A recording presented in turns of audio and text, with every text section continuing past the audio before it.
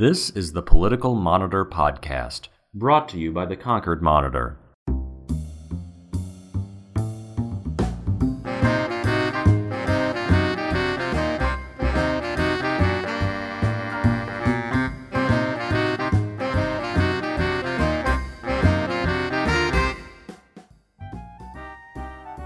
In today's show, the fact-checkers view from the ground.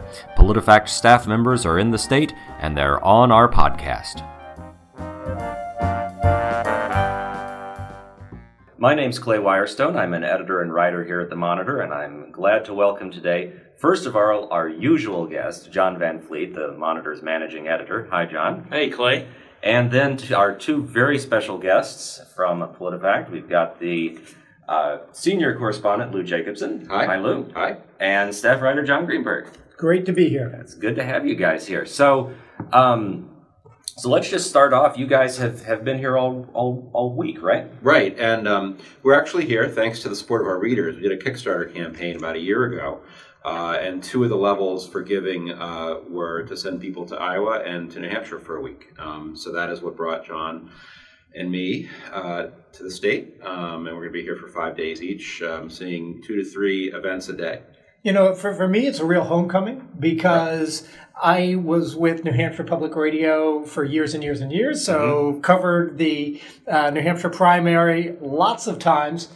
This time, it all seems familiar, but I haven't been living with it day in, day out the way you guys have, and it all just seems fresh and new. It's great. The opposite of how it seems to us. Well, that may be.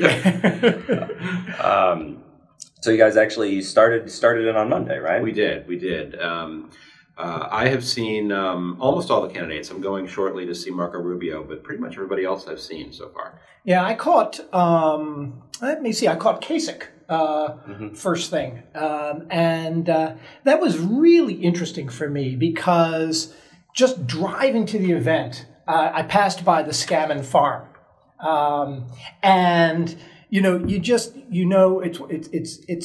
Doug Scammon, right? And you just know that they are establishment Republicans. And seeing the big sign, Kasich for president, out on the hillside, it just told me right then, oh, this is where this guy stands, right? Right. And then, you get to the event at the Portsmouth Country Club, and there's, Johnny Sununu introducing him, and it's like, okay, I know where this is coming from. Tom Rath is in the back of the room. It just is a very different presentation than you get when you've been looking at Iowa, and Kasich hasn't been a presence there, so you come in, and this is what I mean. Like, it's fresh for me. Right. I get to see the body of mainstream Republican support played out among familiar faces.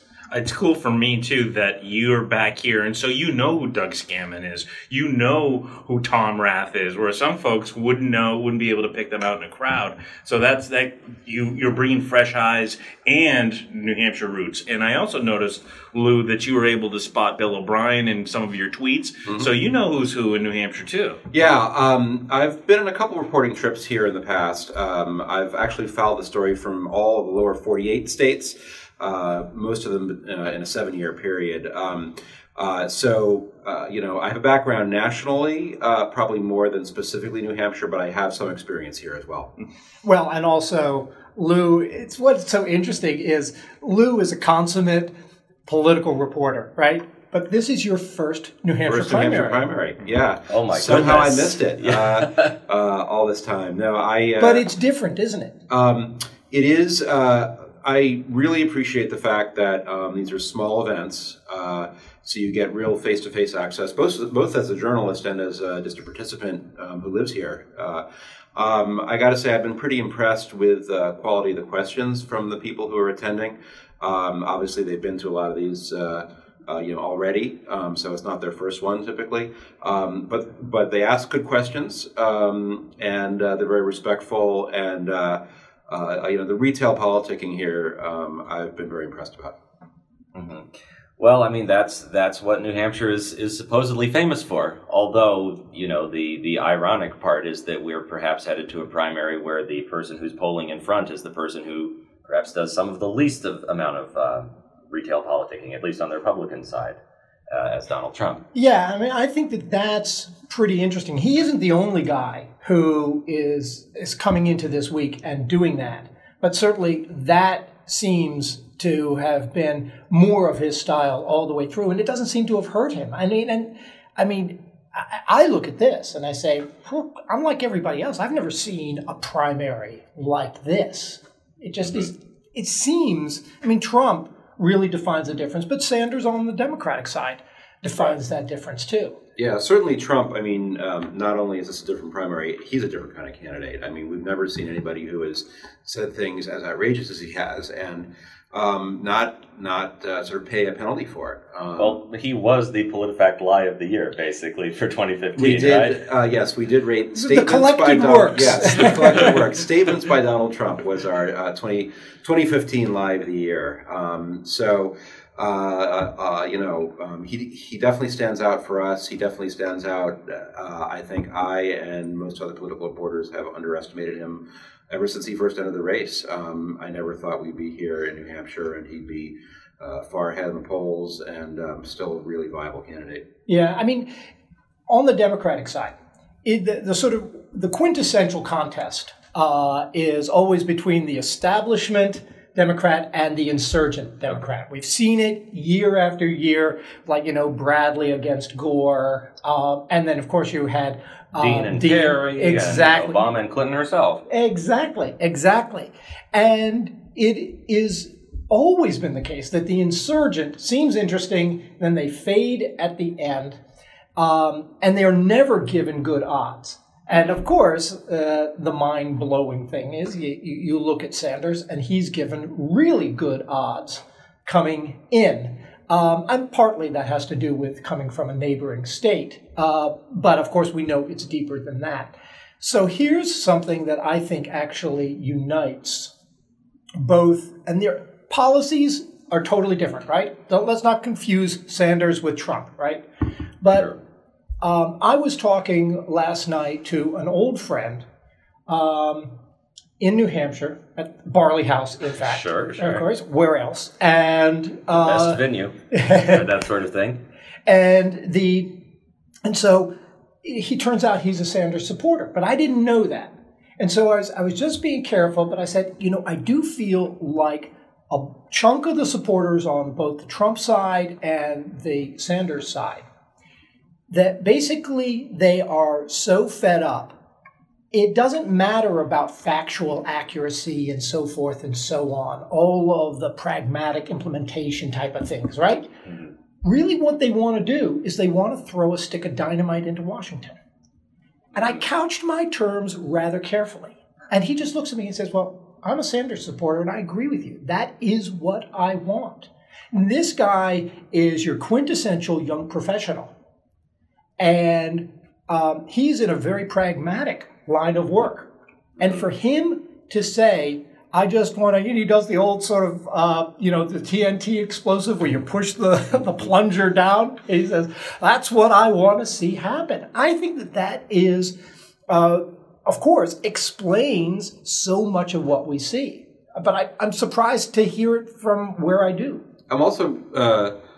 I was sort of surprised to see so many of the candidates that I've gone to hear saying, okay, you're thinking about John Kasich, governor, been in Congress. He's been in politics basically his whole life. Chris Christie, current governor, served his second term now. Jeb Bush, former two-term governor. These are folks who have a record. They've served a government for a long time. I thought maybe they would be sort of pitching themselves as being, outside the Beltway, but they really haven't. They've sort of kept on,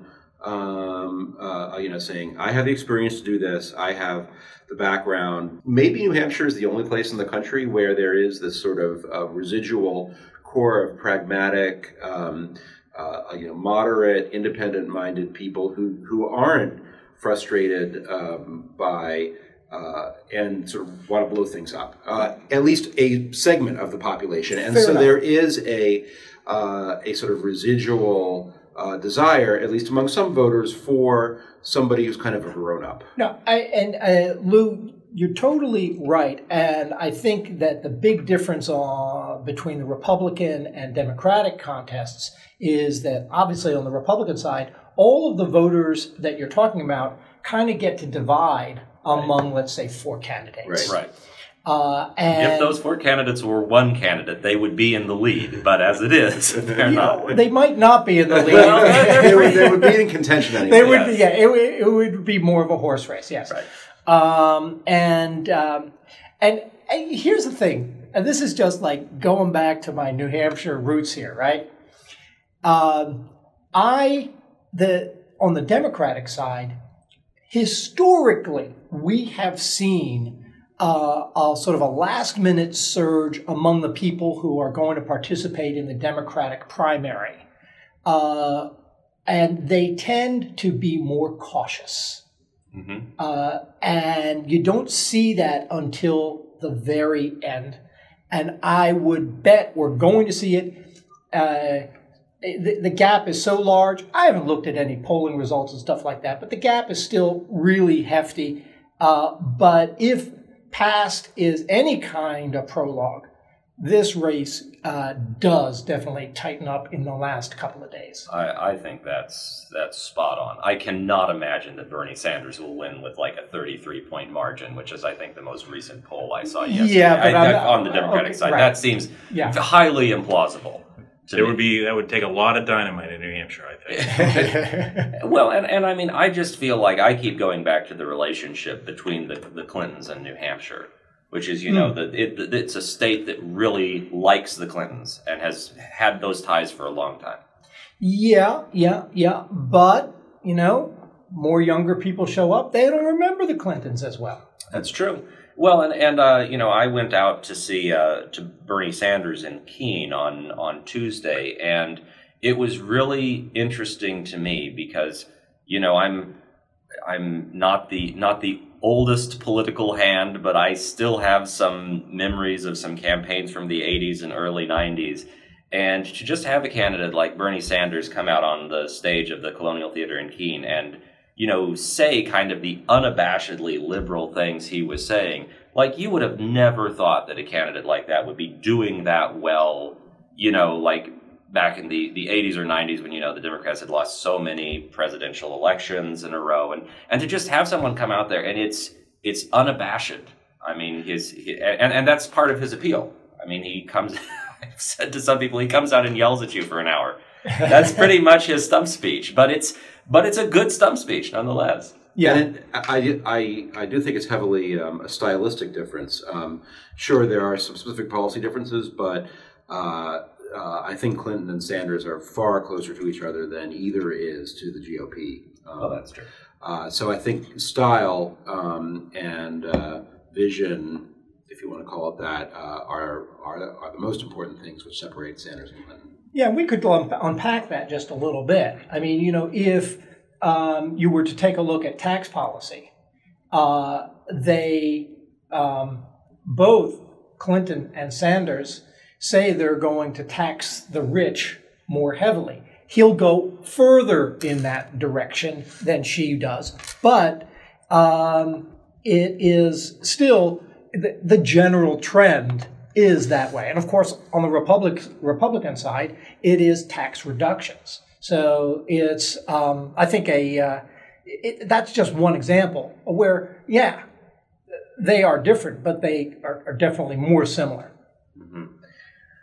Well, and, again, just, seeing Sanders too, I mean, it brings to mind, I think, the statistic that I heard out of the Iowa caucuses, which were something along the lines of 84% or something of the voters under age 30 ended up caucusing for Sanders. I mean, an astonishing percentage of younger voters, and I mean that was definitely reflected in the audience at the Sanders event.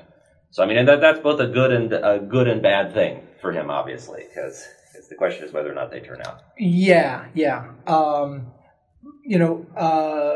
That is always the toughest issue, but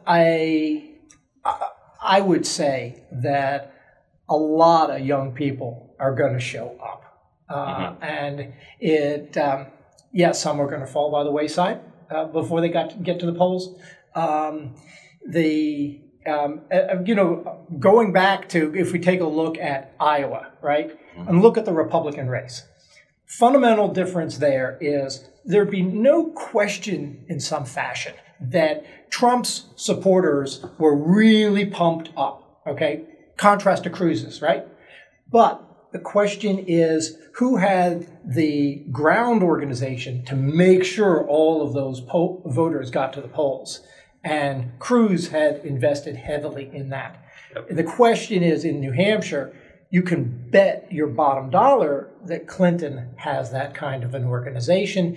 And then the question is, how much of a powerhouse has Sanders put together to make sure, even though his people might be incredibly passionate, will they actually get to the polls? I think I've had probably in the last week and a half or so, at least three different Clinton people come by my house just to knock on the door.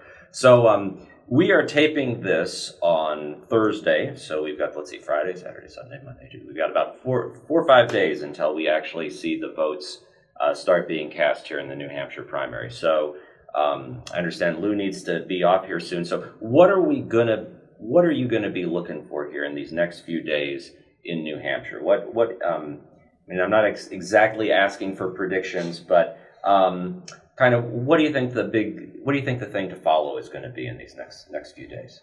Well, I think what John says is correct, that it's a question of can Sanders turn enthusiasm into actual voting.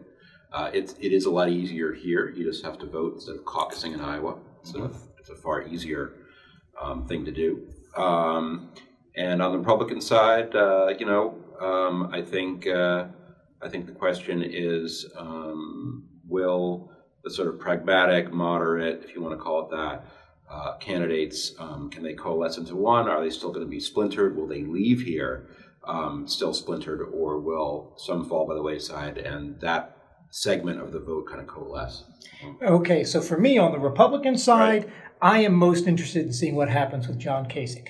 John Kasich is the sleeper nationally, right? Mm-hmm. He don't get no respect, but I definitely am picking up that there's something going on there. So how much of a something is there is going to matter a whole lot, not so much for Trump and Cruz, but for Rubio. So that's what I'm looking to see. And on the Democratic side, over the next couple of days, Clinton is the one who has something to lose. And what I would be watching for, is there going to be the statement or the issue or something that sours people just a little bit more on her? She's got the baggage, she's got the issues, the speaker's fees, the emails, and just stuff like that, Mm-hmm. And so that's what I'll be waiting to see. Is there something that kind of tips it the wrong way for her? And John, just a point, I took part in a panel in Western Pennsylvania right after the 2014 elections, and the moderator asked all of us on the panel who we thought would be the two nominees. My GOP choice was John Kasich. So you're the Mac. I'm you probably going to be wrong in the end about that, but this could be Pete Kasich right here, right in the state right now. And he's been really forthcoming in terms of what New Hampshire means for his campaign. He's basically said, if I do poorly here, that's the end. You won't have me to kick around. Whereas other folks like Jeb Bush and Chris Christie, that's true as well, but they're not saying so as clearly as Kasich is. Yeah. Yeah. Well, you're going to see a bunch of changes in the race probably right after Tuesday night's voting. Kidding. Would be my guess. So Lou and John, thanks so much for coming in. Thank you for having us. Okay. Oh, this is great.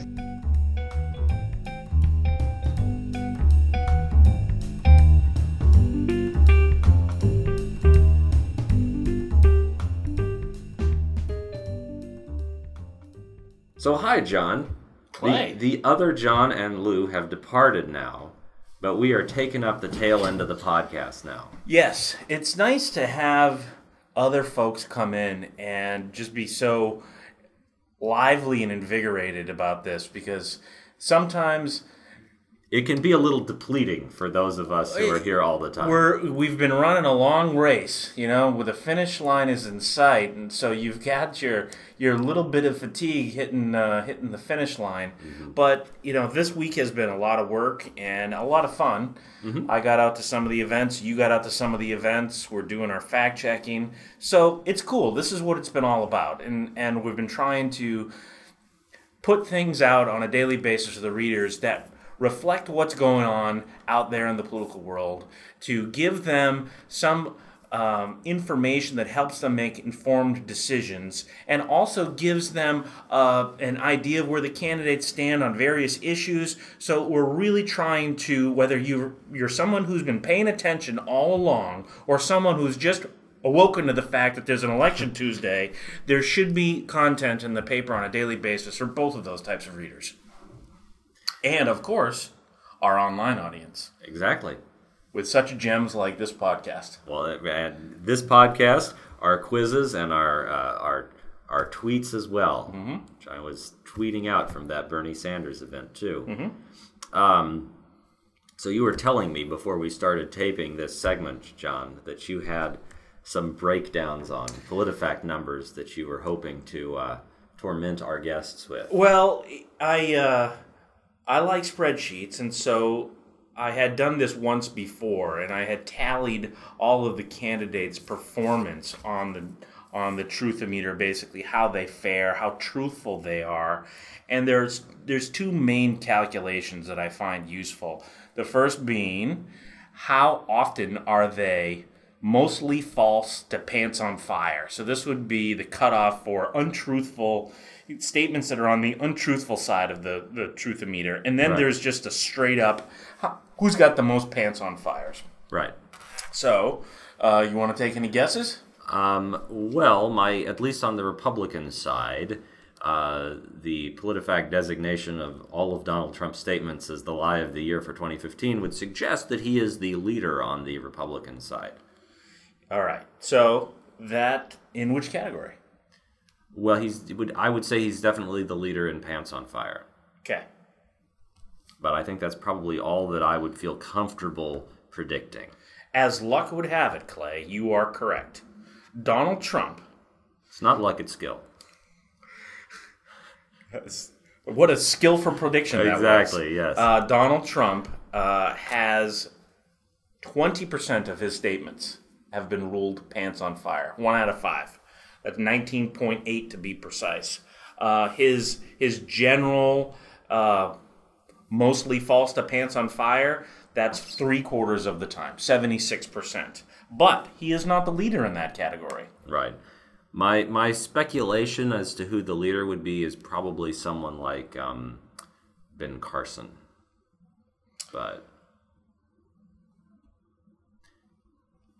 and you, sir, would be right again.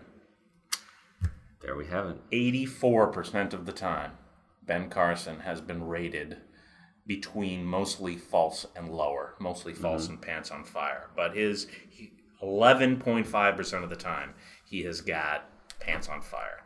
So on the other end, the most truthful of all the Republicans would be Jeb Bush. Mm-hmm. He's on the lower end of the spectrum, roughly 1/3 of the time. So 2/3 of the time he's true to mostly true to half true. Behind that, Chris Christie fares pretty well. John Kasich fares pretty well, almost identical to Jeb. And Rand Paul, who is no longer actual candidate, is also fares quite well.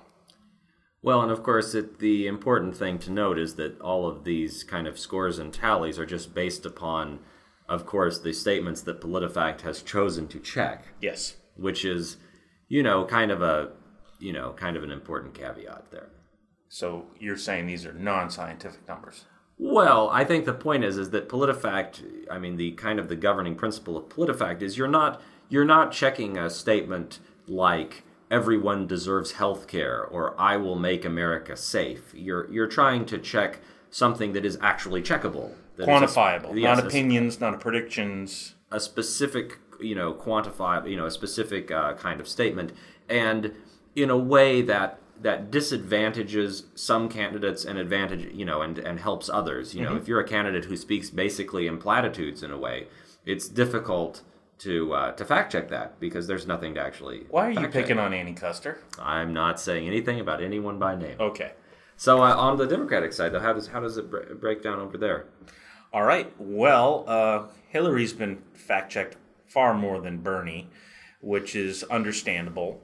But their records are remarkably similar with one exception. Mm-hmm. So Hillary is mostly false and lower 29% of the time. And Bernie has got an almost identical record. 30% of the time he is mostly false or below. So the exception is Hillary Clinton, on her record, has one pants on fire. Bernie's got none. That's interesting. It is. Especially because that might change before Tuesday's up. It's difficult to know, isn't it? It is difficult to know, but anything can change. It's certainly possible. It should also be stated that these numbers are based on how the candidates fared on the Truth-O-Meter yesterday. So this is from the beginning of PolitiFact's inception until yesterday. So this isn't this campaign season. This is their entire PolitiFact record. Which, for someone like Hillary Clinton, obviously dates back pretty substantially. Mm-hmm. While Ben Carson, for example, doesn't have very much of a record. Exactly. Or rather, a shallower record. Right. So we're losing candidates, too. This was something I wanted to bring up with the guys, but didn't have time, with Lou and John Mark II. Or John Mark I, I guess, since he's older than you. Which is that we have lost 4 candidates now, just in the space of, since the Iowa caucuses ended and today. 4 presidential candidates have dropped out. Mm-hmm. And can you identify them? Sure. We've got Huckabee, O'Malley, Rand Paul, and everyone's, the New Hampshire darling, Rick Santorum. He was actually due to come to the state tomorrow, and word on the street was his campaign didn't have enough money for the airfare. I see. I will say that there are 2 candidates. 2 of those 4 candidates surprised me that they dropped out.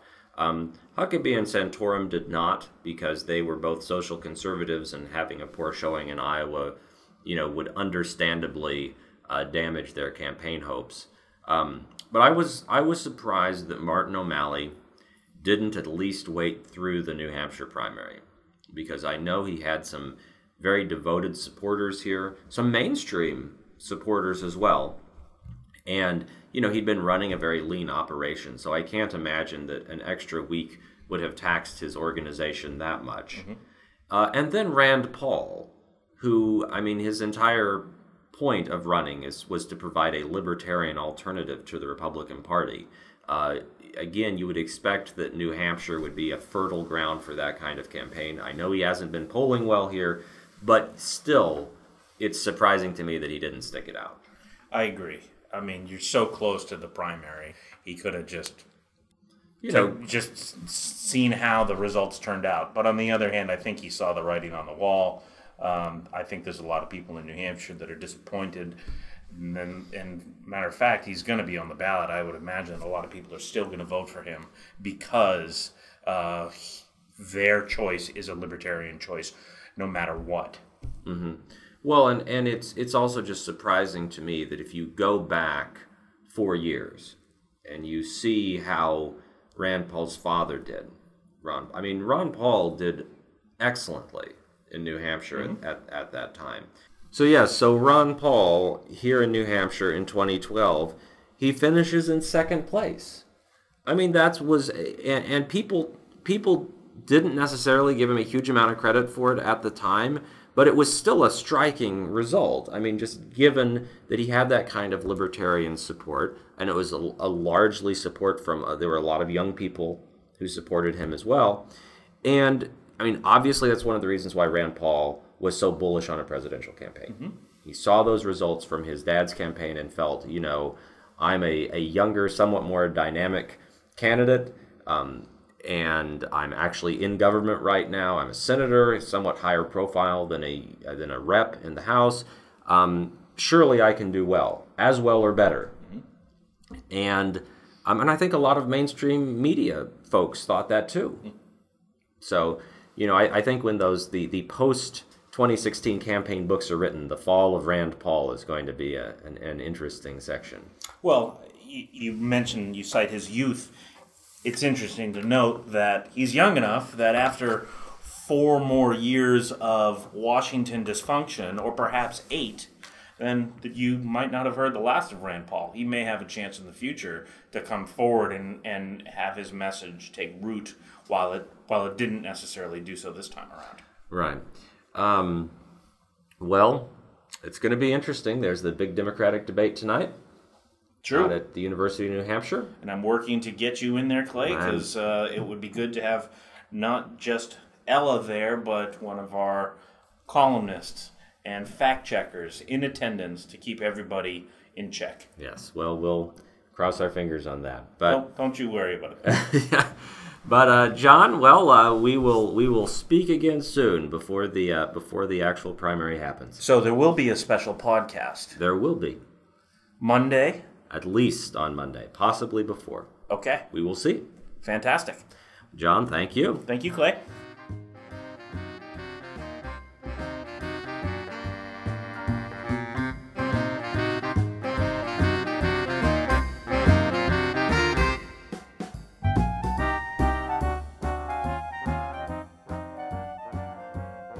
Thanks for listening. Remember, you can subscribe to episodes of this podcast series through iTunes or Stitcher. And for all the latest, visit politics.concordmonitor.com. We'll see you all in just a few days.